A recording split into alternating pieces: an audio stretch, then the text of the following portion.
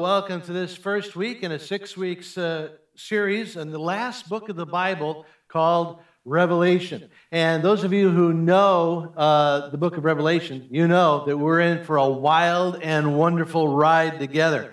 And as soon as I mention Revelation, some of you are eager to know the answer to some questions like, who is the Antichrist? And what is the mark of the beast? And when is Jesus coming back? And of course, because of the particular season that we're in right now, you're also asking the most urgent question of all.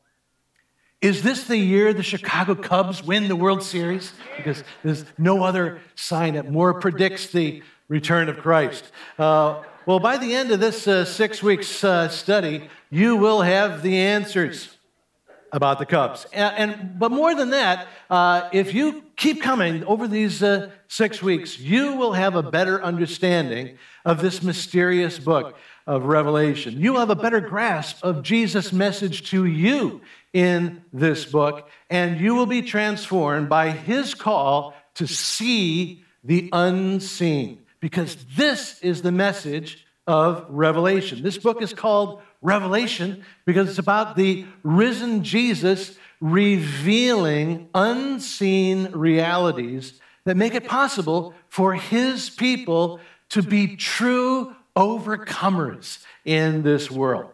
And Jesus starts this big reveal in Revelation with the 7 letters that he dictates to the 7 churches of Asia Minor. And that'll be the focus of our study together. So now let's go to the first of these letters in Revelation chapter 2, starting at verse 1. Jesus had a message for his people, and his message came through his disciple named John. John was a fisherman until he dropped those nets and he began following Jesus. For 3 years, he learned from Jesus, watched Jesus perform miracles, watched Jesus give himself on the cross. And John was one of the first to the empty tomb on Easter morning. And after John saw Jesus alive, he then took that message around the world, that good news. Now, the power people, however, did not see it as good at all, and so John was repeatedly tortured in an attempt to silence him, but he would not be silenced. And so, as a last-ditch effort, they exiled John to an island called Patmos. And it was from his Patmos prison cell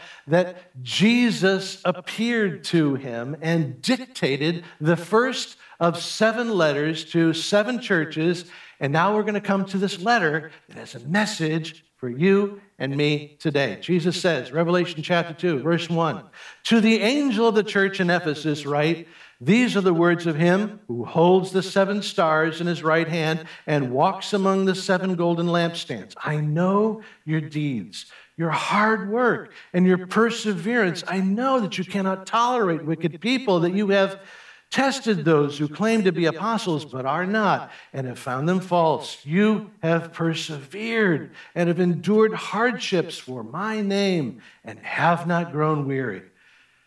Yet I hold this against you. You have forsaken your first love.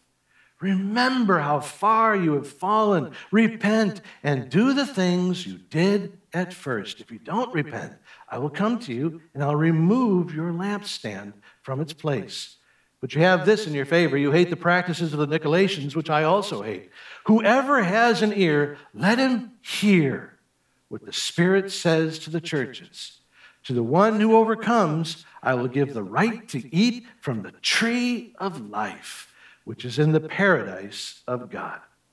So this is the message that the risen Jesus dictates to John for the church in Ephesus. And like the other 6 letters, Jesus writes this letter to and addresses it to the angel of the church. Who is the angel of the church of Ephesus? Now, some believe that this angel refers to a spiritual being who is assigned to be a guardian over this church. The problem with this interpretation is that it doesn't really make sense that Jesus would write a letter to a heavenly being and then use John on earth as the letter carrier. And so a better interpretation seems to emerge from the truth that the word angel in Greek means messenger. And so most Bible scholars believe that the angel refers to the church's human messenger, that the angel of the church is the pastor of the church. As a side note, I should mention that my parents attend this church, and you may be surprised to learn this, but from her parenting experience, my mother strongly rejects this notion that the pastor of her church is an angel. In fact, my mom is willing to accept any other interpretation other than this one. And if you're like her, if you reject this idea, all I got to say is that there is a mountain of evidence that says that the angel is a pastor, starting with the fact that every pastor I know believes that the angel is a pastor. So there's just no debate about this, really. And hey, just because I'm the angel of Black Rock, you don't need to treat me any differently, okay? I put my shirt on one wing at a time, just like any other, celestial being. All right, next, Jesus refers to himself as the one who holds the 7 stars and walks among the 7 golden lampstands. And anybody saying, what does that mean? What is all this? Stars and lampstands. Well, one of the great things about this book is that, first of all, Jesus speaks to us in this colorful language full of lots of symbols. Here's another great thing. If you read carefully, Jesus actually tells you what many, many of the symbols mean. For instance, if you look back a verse or two, Jesus says in Revelation 1, verse 20, the mystery of the 7 stars that you saw in my right hand and of the 7 golden lampstands is this. The 7 stars are the angels of the 7 churches, and the 7 lampstands are the 7 churches. And this is very significant because this means that as the pastor of this church, I'm not only an angel, I'm a star. See, this is just great. I'm loving this book. So, I'm kidding. The real message and real significance of the stars and the lampstands is that Jesus is revealing where his heart is. It's with the local church. Jesus says, yeah, I have my eyes on the princes and the presidents and the prime ministers and the parliament of this world, but my heart is with the local church. My plan for history to bring peace and joy and love and redemption and reconciliation is a plan that I'm working through the local church. Jesus says, the most important thing happening on this planet, I am accomplishing through my local church. That is where my heart is. That's why I cradle the stars in my hand and I linger among the lampstands of the local church. And if I'm a follower of Jesus here at Black Rock, I must share Jesus' passion for the local church, which doesn't mean just talking about how I love Black Rock. I love my church. Notice what Jesus says. He says, I know your deeds. I know your hard work. I know your perseverance to keep serving and giving of yourself, even when you're never thanked or even when it's really hard. That's not talk. That's a lifestyle of, giving financially and serving in the local church. Because this is what Jesus loves. And if I love Jesus, I'm going to love what Jesus loves. And because he is passionate about the local church, I must go beyond talk. And I must devote to Black Rock my time, my talent, and my treasure. And if I'm a Black Rock Christ follower, and that is not true of me, and I have no plans to make any moves in that direction, Jesus knows, and it's a serious problem in my relationship with him. It's a serious sign of a lack of love for Jesus to not be passionate about what he is passionate about.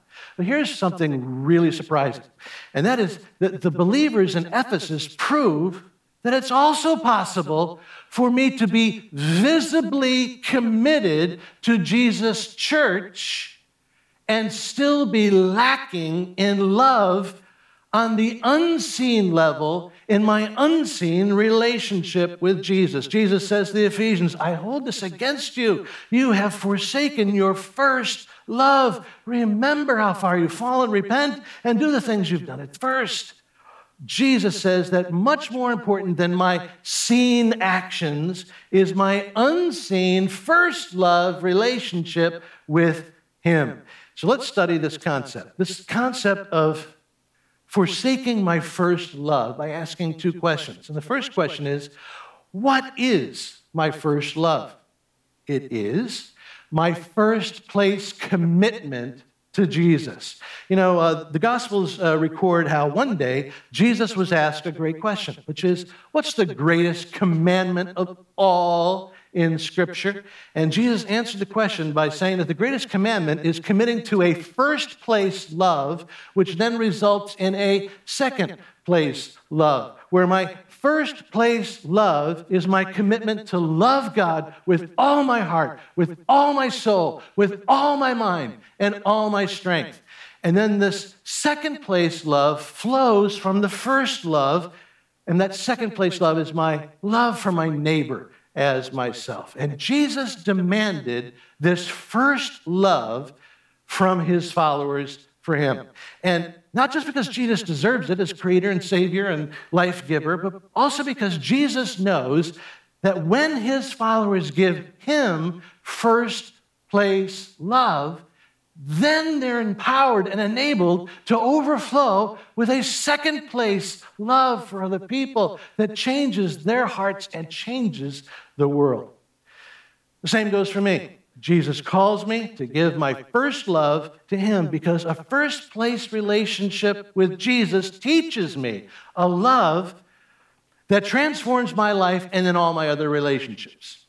And this explains why it is such a serious thing for me to drift away from my first love for Jesus. Losing my first love for Jesus puts me in danger of losing the Garden of Eden that God desires for me. Did you catch that reference from Jesus here? Jesus says, if you will come back to your first love, you will have access to the tree of life. This is one of the great things about Revelation is that it brings a lot of themes from the very beginning of the Bible, full circle to the end. And here's the tree of life. And Adam and Eve were told by God, feel free. Enjoy the tree of life every day. Keep eating from it. And this was symbolic of the paradise that flows from an unbroken relationship with God. And this tree of life was where Adam and Eve found complete contentment, total joy, perfect peace, and a heavenly harmony between each other in a perfect relationship. And Jesus says that when I make him my first love, I have the tree of life. I have everything that I am longing for in life.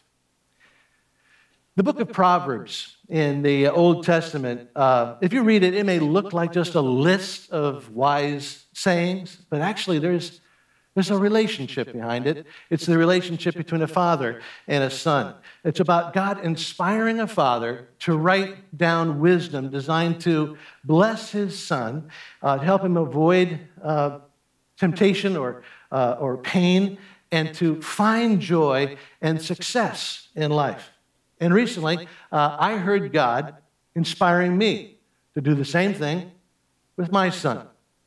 And so I wrote down a list of proverbs about coming from my experiences, sometimes painful, coming from my relationship with God, about what was the most important things in life necessary to be wise and experience joy and contentment. And then I shared this Proverbs project with my son over several conversations of really some real depth. And also we got into some things that we weren't really expecting to get into, some other topics like insurance. And I explained how I bought life insurance policies so that if I die, the insurance company would pay a lump sum of money to my family. And Parker said, what kind of money are we talking about? And I said, well, according to my policy, the life insurance company pays you, Mom and Kaylee, something like $500,000. And I explained how this was an expression of my love for him and my love for my family. He said, yeah, I know that. But was that $500,000 apiece?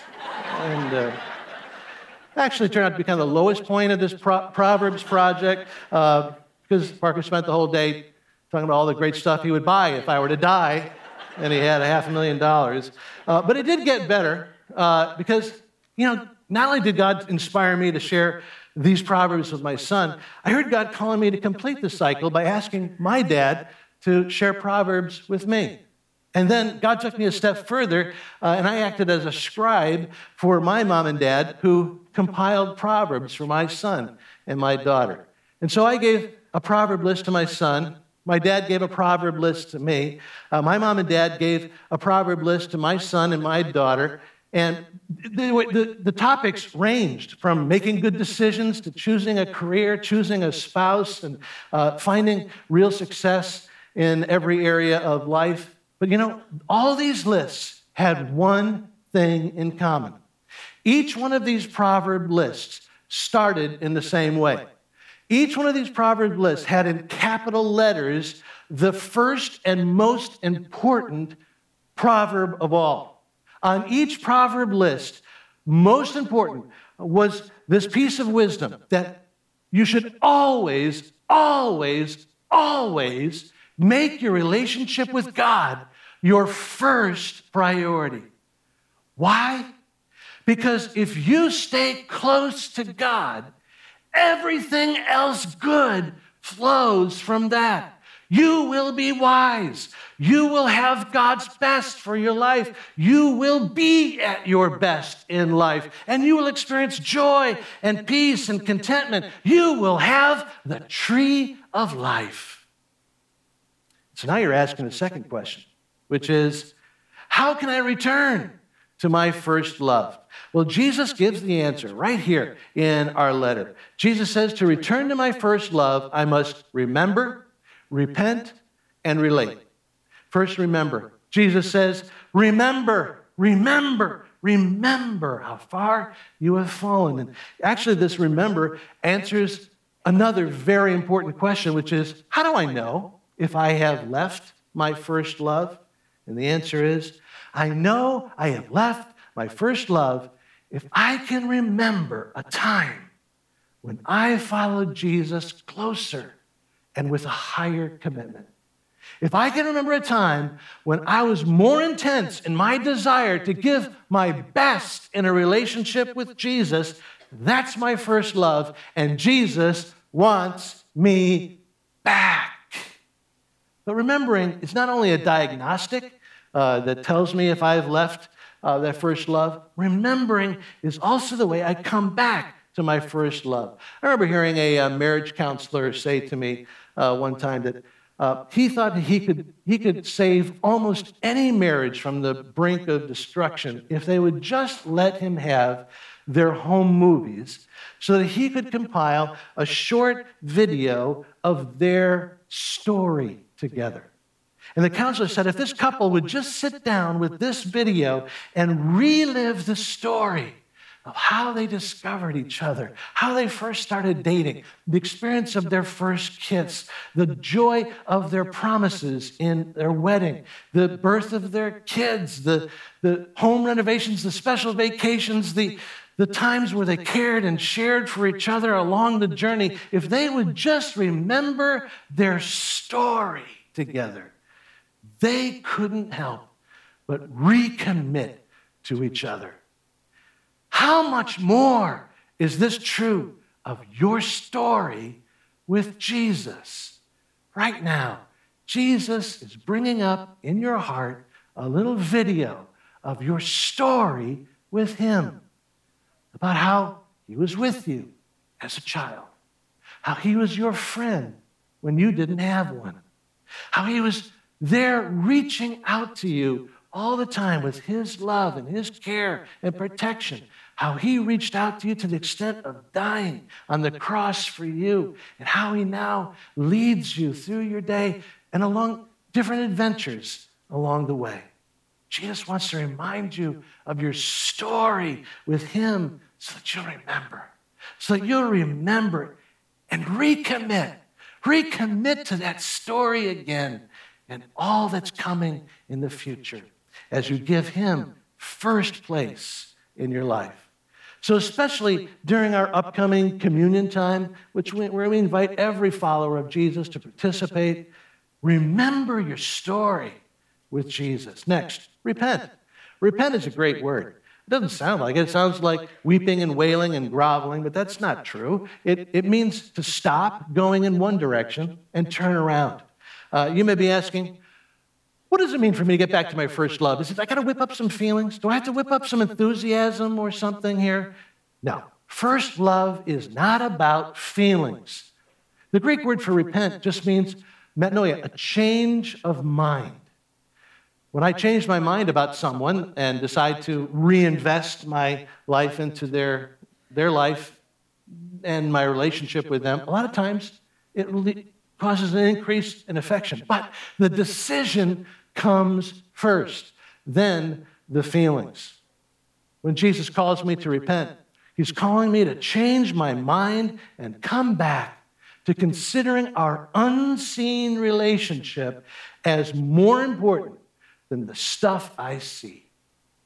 Instead of seeing my text messages and my schedule and my hurries and my worries as more important, I stop and turn around and change my mind and decide that really what's most important in life is not these things that I see, but it's my unseen relationship with Jesus, where everything good flows from that. Finally, relate. This is what Jesus means when he says, do the things you did at first. Jesus is calling me back to a relationship. He's calling me back to relate with a childlikeness that I had at first. I must grow up in my faith. But Jesus never, never, never wants me to grow old and dusty and crusty in my relationship with him. Jesus calls me to keep relating with him out of this eternal youth and a childlike wonder that says, Jesus, you died for me. I can hardly absorb it all. A childlike expectancy that says, you know, Jesus, I have this impossible situation. I can't wait to see what you're going to do with it. It's a childlike excitement that says, Jesus, it's a new day. What are we going to do today? Where are we going to see? Who are we going to meet? And how are you going to use me today? Come back next week because we're going to talk more about this fearless life and adventure with Jesus. You know, most people, when they think of the book of Revelation, they immediately begin asking, when is Jesus coming back? I find it so interesting that Jesus actually begins this book by asking, when am I coming back? When am I coming back to my first love? Today, out of love, out of a heart of longing, with a quiet voice, Jesus today is calling you. Jesus wants you back.